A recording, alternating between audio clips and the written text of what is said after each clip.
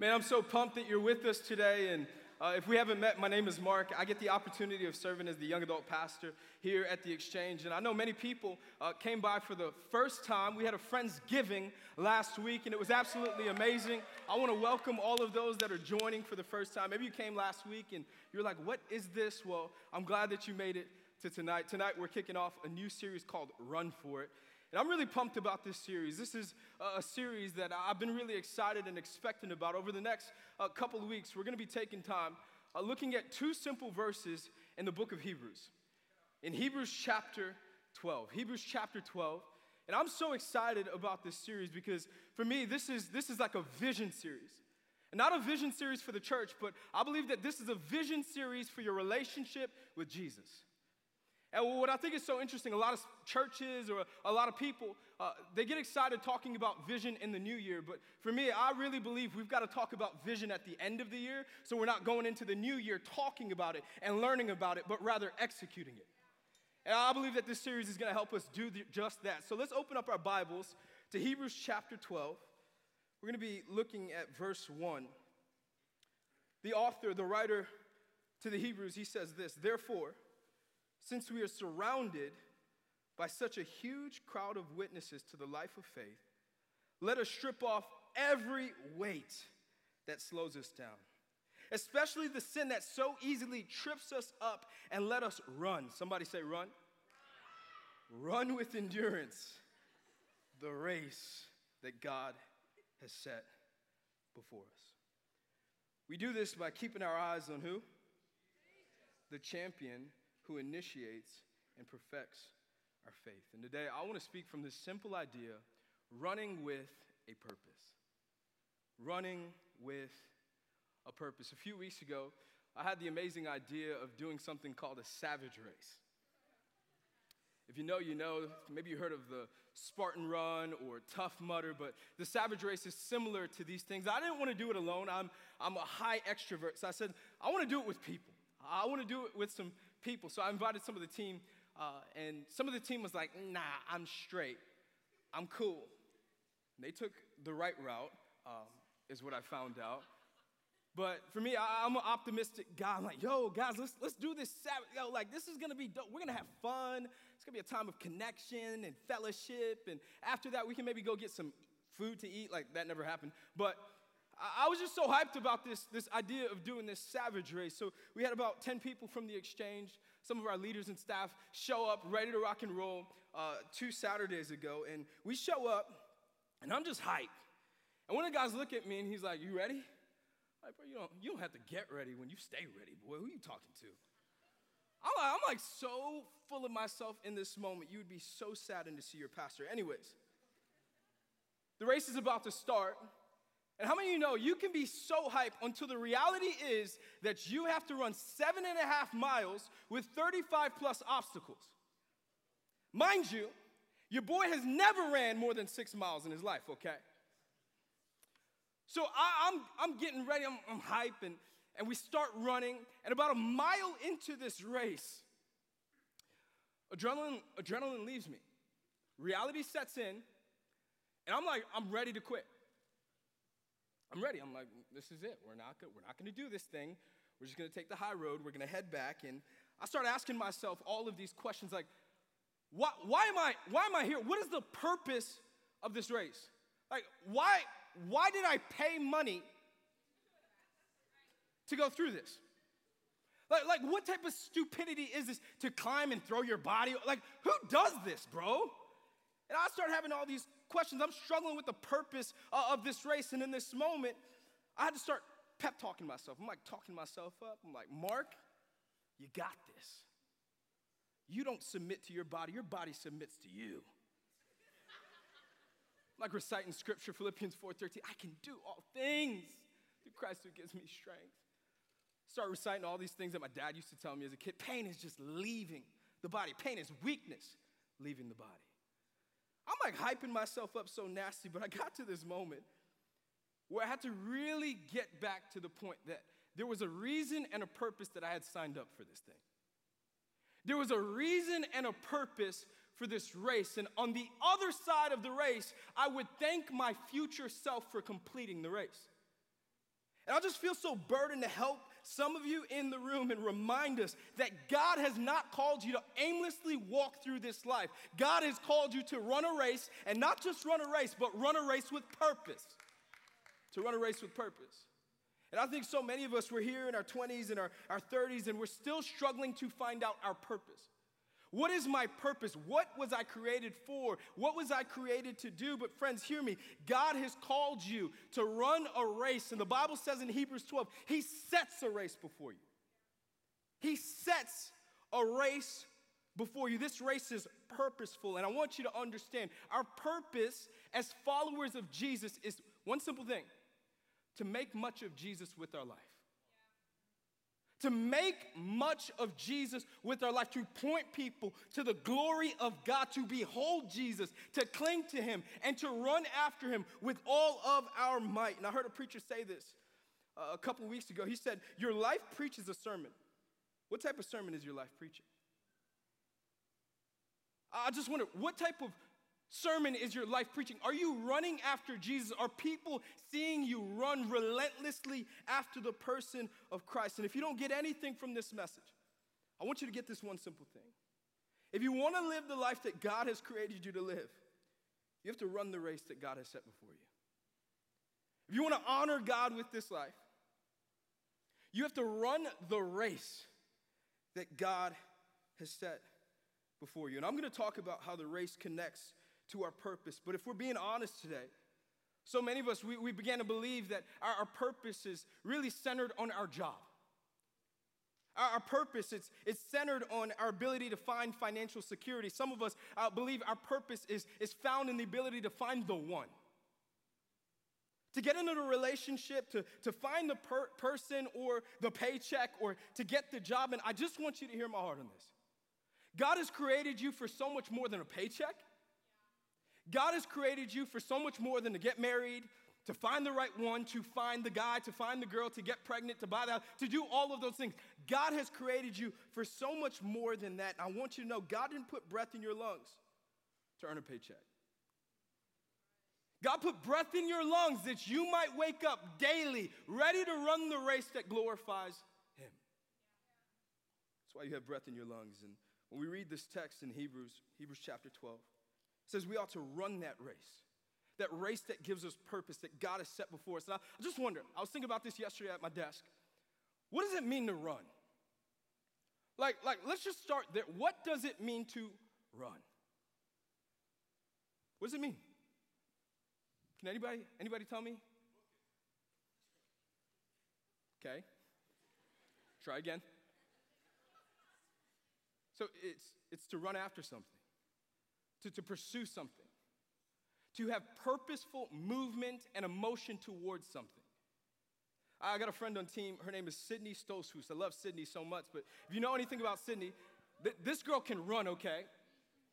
How many miles will you run in an average run, Sid? How long? 6 to 10. God bless you. I asked Sid yesterday, when you run, what is the objective? And Sydney, she's so smart, so brilliant. She named off a litany of things that are her objectives when she runs. How many of you know, whether you love to run or you don't like to run, you don't just run to run. There is a purpose. There is an objective. There is a point to running. And what I believe to be true, in this generation, we don't have a problem making moves, okay? We're all about making moves. We're all about being busy. See, our problem isn't making moves or being a people that are moving towards something. Our problem is that we're moving towards the wrong things in life. That's our greatest issue, is that we're moving towards things in hopes of finding security, in hopes of finding satisfaction, in hopes of finding approval, in hopes of finding validation, and all of these different things that we can only find in God. Some of us were so caught up moving towards specific things that we're missing out on the very thing that God has for us in this life. Last week, not last week, a couple years ago, I was talking to a young adult, not from this church, but it was a guy that I ran into. I was like, yo, I haven't seen you at the church in a while, man. How you been? And he's like, I'm doing great. I'm like, where you been at, though? And he's like, Pastor Mark, I've been getting after it. I'm like, help me understand. It's like, I've just been getting to it. English, okay? It's like, I've been getting after the money. How many of you know, like, whenever someone says that, they're probably doing the exact opposite? I'm like, cool, bro, that's great. Getting after the money, that's awesome. What are you doing? And he didn't want to tell me what he was doing, but you could probably put two and two together. But for me, as I was thinking about that, it's such a reality of how many of us are living our life. We're so caught up running after things, possessions. Some of you are running after people, and you're missing out on the most important person. See, it's so interesting how we can be so consumed running after these things in hopes of finding fulfillment that when we get the thing, we don't feel fulfilled. Can I tell you, maybe you need to stop running after possessions and people and run after the person of Jesus Christ. We don't find fulfillment in possessions. We don't find fulfillment in people. We find fulfillment in the thing that God has called us to do, and it's to run the race, to run after him. I just wonder today, my question for you is this. I wrote this down earlier in my journal. Are you running your race, or are you running God's race? We got to be honest with ourselves. Sometimes we're just so entrapped by this idea of getting the house, getting the car, getting the job. And we're running hard after all of those different things. And I just wonder today, are you chasing a fantasy and missing out on a legacy?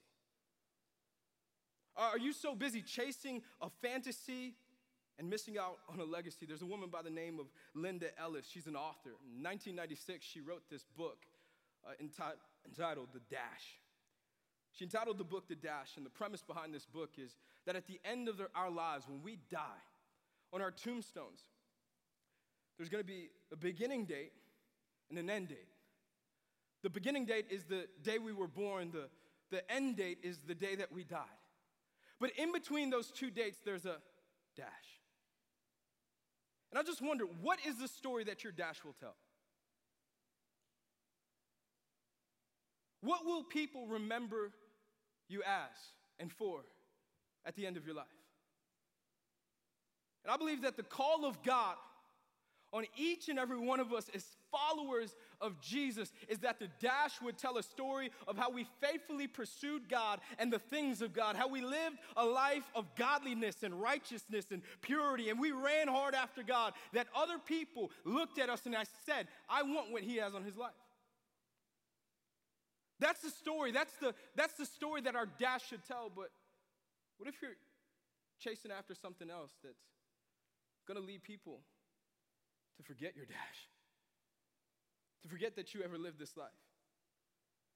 See, so many of us, we would actually fall into that category because we're pursuing things that are purposeless and pointless. And this isn't a heavy message of conviction. This is me sharing truth with you from God's word. I think about this moment in 1 Timothy chapter 6, where Paul, he's at the end of his life, and he looks at his son in the faith, Timothy, and he starts telling Timothy, hey, Timothy, I want you to know I've ran the race. I have fought the good fight, and I want you to do the same thing. But Timothy, you got to be aware. You got to understand that you aren't called to run after the things of the world. You're not called to run after the approval of man. You're not called to run after possessions or things or other people. You are called, Timothy, to run after the person of Jesus Christ. And in 1 Timothy chapter 6, this is what Paul says to Timothy. It says this in that passage. He says, but you, man of God, flee from all these things, meaning the things of the world, the temporary successes, the riches, the wealth, the approval of others. Flee from these things and pursue righteousness. Pursue godliness. Pursue faith. Pursue love and endurance and gentleness. But fight the good fight of faith and take hold of the eternal life to which you were called when you made your good confession in the presence of many witnesses. What I love about this is that Paul says to Timothy, but you, man of God. You, man of God. I just want to kind of preach it how I feel it and how I read this. I want to speak to the men in the room today. You, man of God, what are you chasing? Are you chasing a fantasy? Or are you chasing a legacy? What are you running after? Are you running your race or are you running the race that God has called you to live? I just need you to understand the world does not need in this day and age men who are running their race. They need a man who's running God's race. The world today doesn't need men that are chasing a fantasy. They need men that are going to live and live a life of legacy. What are you chasing? What race are you running? And I just think in this day and age, we have so many guys, so many men that are running to the altar to lead a woman when they can't even lead themselves.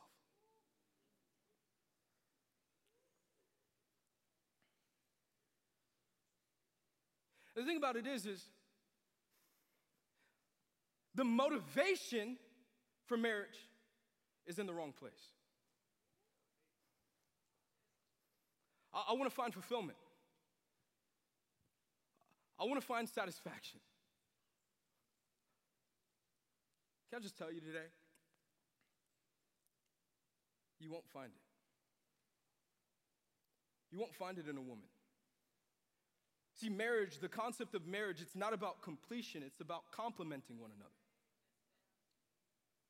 And I just need us to get a better theology of marriage. Marriage isn't about us running our race, it's about running the race. And marriage in Ephesians 5 is all about pointing people to the hope of the gospel, that a man and a woman would die to themselves and come together to be one, to run after God.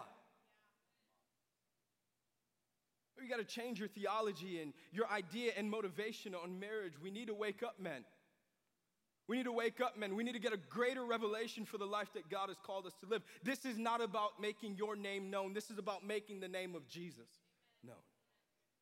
We need a revelation. We need to understand God has called us to run his race. And I'd even say this, both men and women, I think our natural propensity as we mature in our faith and in our relationship with God is to lose sight of the race.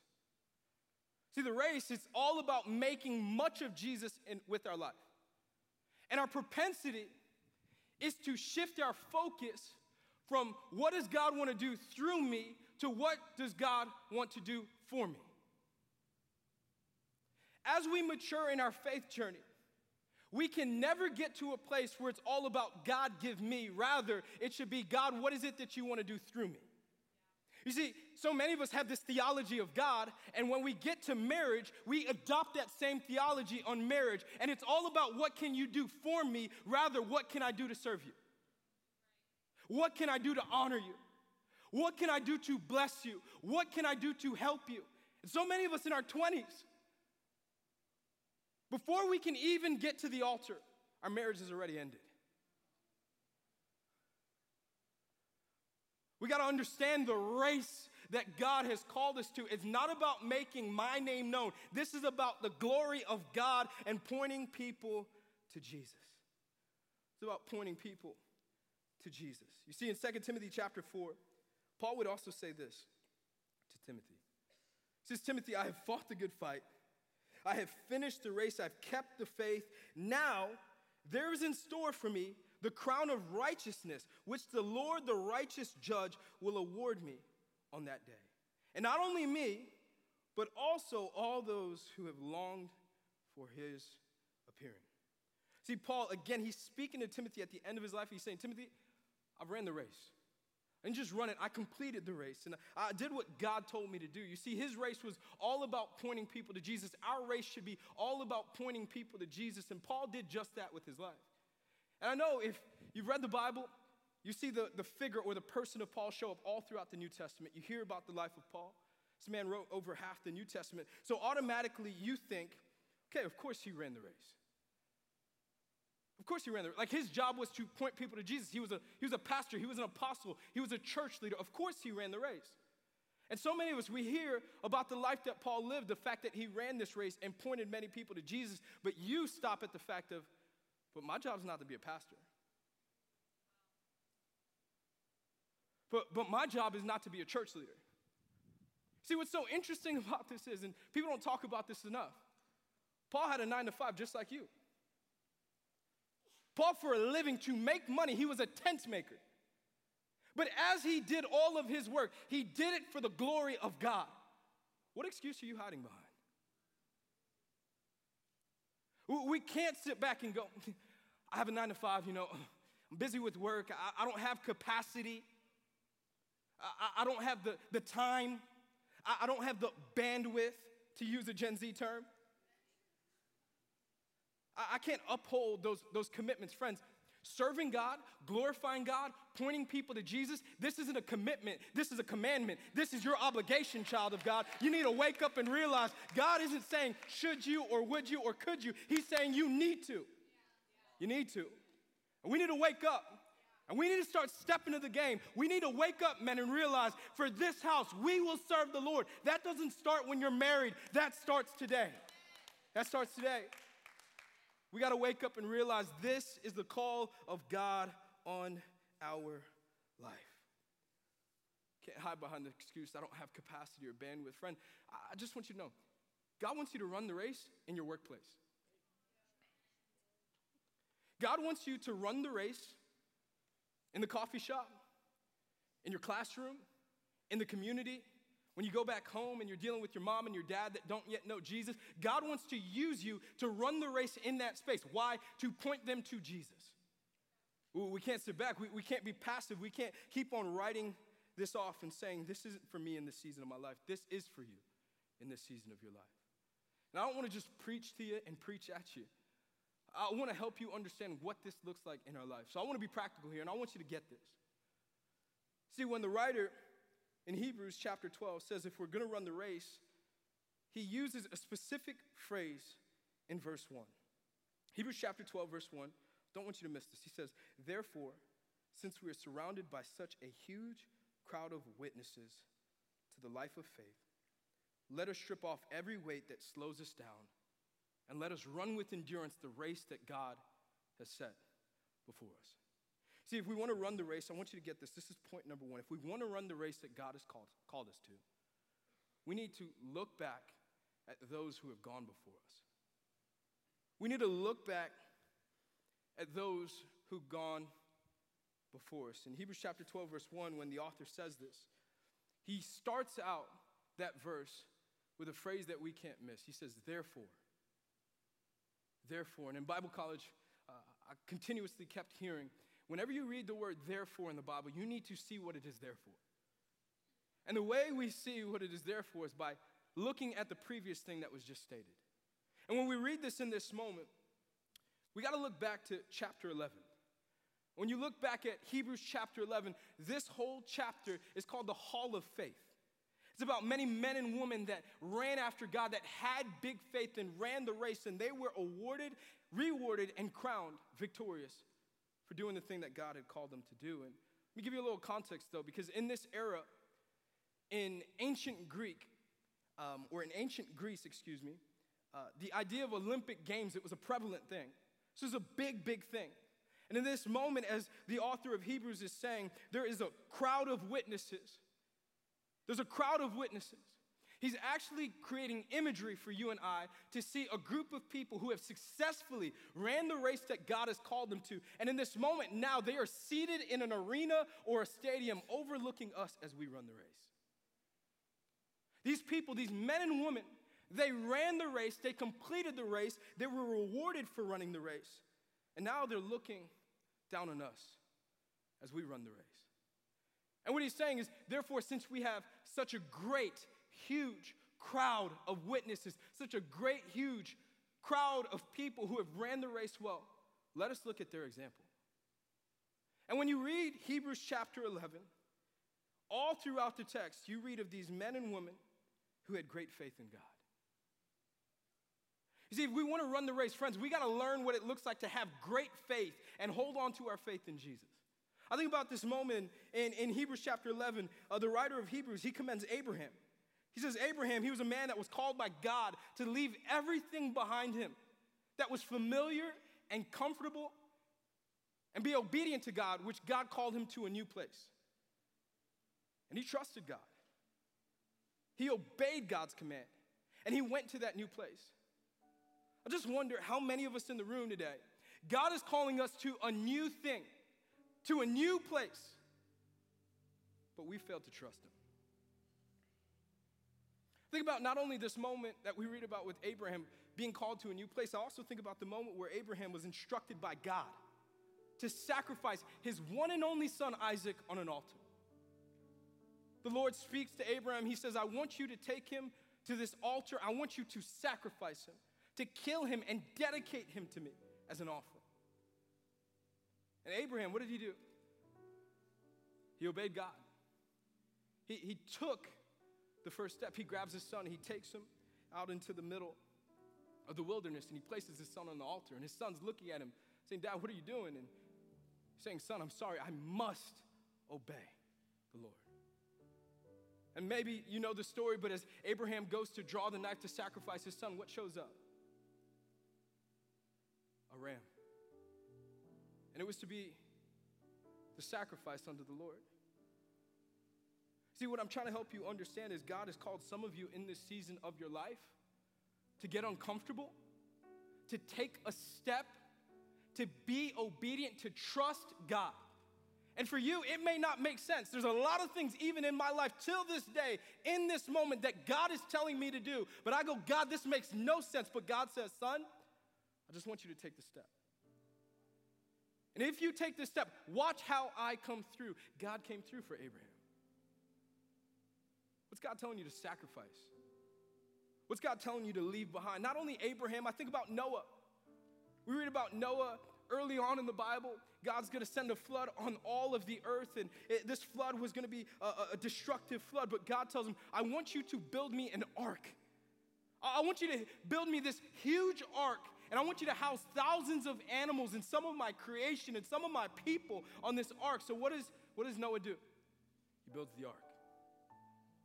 I bet you Noah could have said, where are the resources going to come from, God? God, help me make sense of this. And I just think God is telling some of you to do something big in this moment of your life that's going to point people to Jesus. But friend, the thing that's stopping you from obeying is that, God, this doesn't make sense. God, I don't have the resources. God, send me the people resources first, God. But God says, no, I want you to take the step. Think about Sarah. She's commended in Hebrews chapter 11 because she held on to God's promise that she would have a child. And this woman, nearly 100 years of age. So many people would have given up, but she's accredited in Hebrews chapter 11, verse 11, for holding on to her faith and believing God for a child, and surely the Lord gave her a child. What are you believing God for? What are you believing God for? What are you calling on God for in your life? And I just wonder, are you truly holding on to your faith? Are you truly holding on to your faith? I'll just be vulnerable in this moment. There's so many moments in my life where God's telling me to do something, and I don't have the faith to do it. But God says, son, I just want you to trust me. Son, would you trust me? See, that word race in the Greek, it actually means the word agonos. Agonos. This is where we get the word agony from. You see, what's so unique about this is, as we read this text, the author of Hebrews, I believe he uses that word race purposefully, because what he's trying to help us understand that the race isn't easy. There's going to be moments where it's difficult for us to trust God, to believe God, to obey God. But we need to be reminded of God's promises, that I am a promise keeper. That, friends, in this world you will have trouble, but you can take heart. I have overcome. I'm going to call you to do hard things. Remember 2 years ago, I felt like God was calling me to do some courageous things in my life. And I was like, God, I'm not the guy for it. You got to use somebody else. But one of my mentors, he said, Mark, when God tells you to do something that's going to challenge you and feels uncomfortable, say yes. Some of you today, you just need to apply that truth to your life. God's telling you to do something that feels foreign. God's telling you to do something that feels uncomfortable or challenging. Can I tell you, God will allow you to walk through seasons of challenge, and you will not break, but you surely will bend. And the bending, it's a sign of stretching. The bending, it's a sign of growing. It's going to allow you to bend, but you will not break. You won't break. We got to hold on to our faith. And when I think about these men and women that are accredited for their great faith, these were the same men and women that were martyred, killed, persecuted. They didn't have it easy, but they held on to their faith. Friends, can I tell you, if we're going to run the race, we got to hold on to our faith. And it's when we hold on to our faith, we can point people to Jesus. Maybe some of you in the room, let me just pastor you. Maybe you're believing God for healing in your body. Hold on to your faith. Maybe you're believing God for salvation for a family member or a friend. Don't get weary. Hold on to your faith. Maybe you're believing that a sibling would come back to the Lord. Don't get weary. Hold on to your faith. Maybe you've been struggling with an addiction. Don't get weary. Hold on to your faith. But first, you've got to take the step.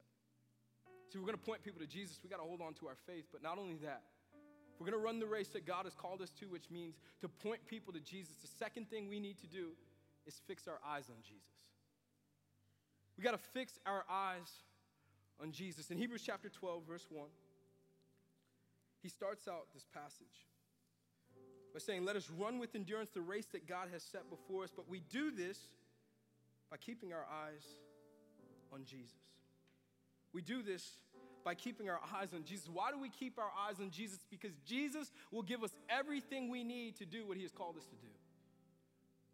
One of the verses that have been speaking to me in my heart, in my personal devotion, is 2 Peter chapter 1, verse 3. It's the promise of God that God, by his divinity and his power and authority, he will give us everything we need to do what he has called us to do. He'll give you everything you need to do what he's called you to do in this life. We hold on to Jesus. We fix our eyes on Jesus. Why? Because it's Jesus and only Jesus that can get us to help and do the things that he's called us to do in this life. You see, I just want to kind of pastor some of you. One of the things that breaks my heart is seeing 450 people walk into a room on a Tuesday and only have a Tuesday night faith.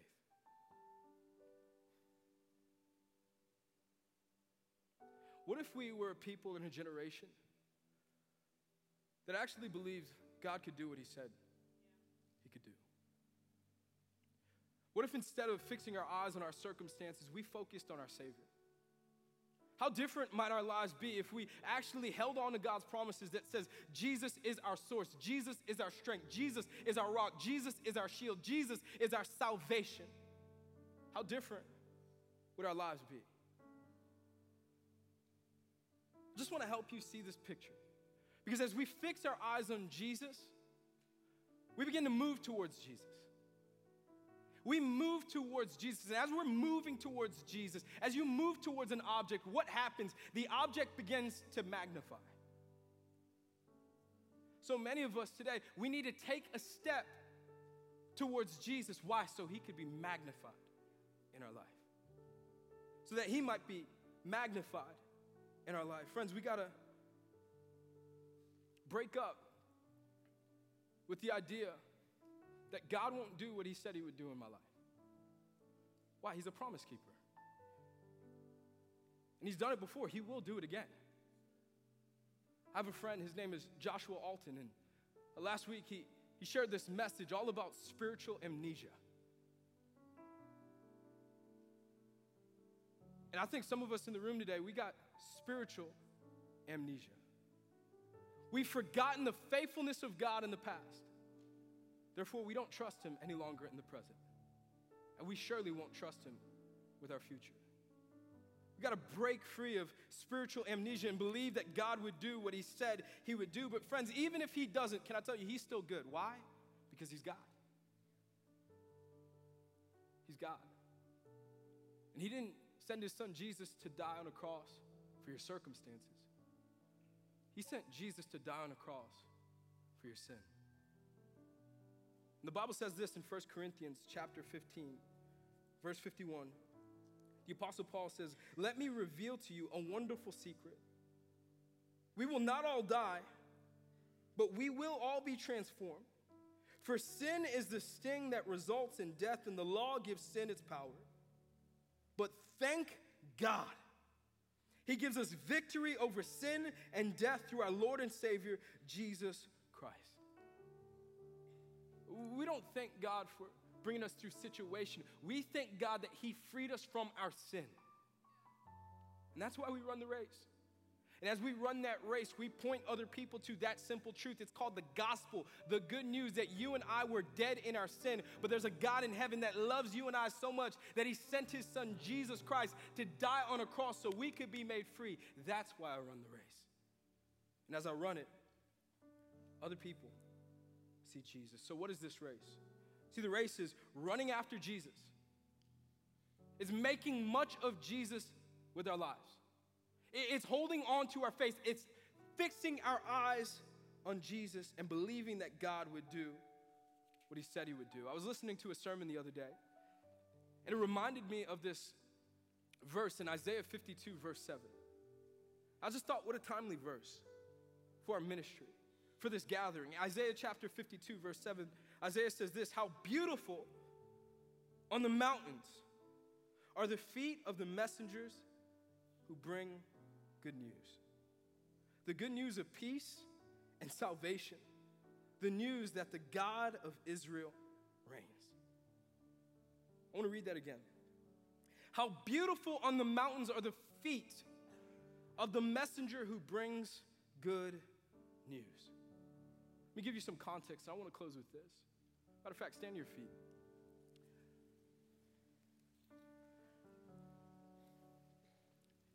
See, the prophet Isaiah, he says, how beautiful are the feet on the mountains of those who bring good news. The reason why he says that is because in this day and age, whenever a battle between two nations would take place, there would be a man or a woman.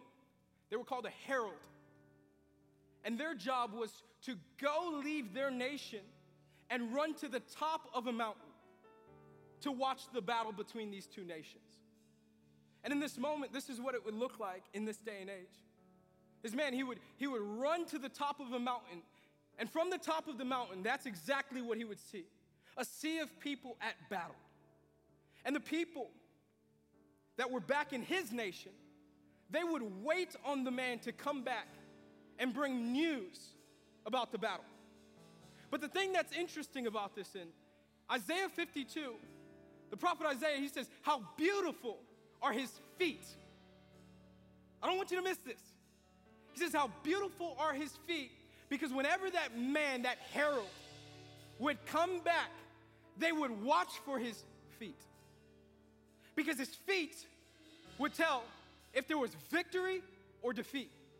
See, if he was running slow, it would be a sign to the nation that there was defeat. But if he was running fast, there was a sign of victory. And I just wonder, is there are people in the room that are going to run the race, that are going to move their feet, that are going to run after Jesus with quick feet, with swift feet, knowing that there is victory because of Jesus? I just wonder, is there people in the room that have some faith to run the race because Jesus has defeated sin, and it's at the name of Jesus that every knee will bow.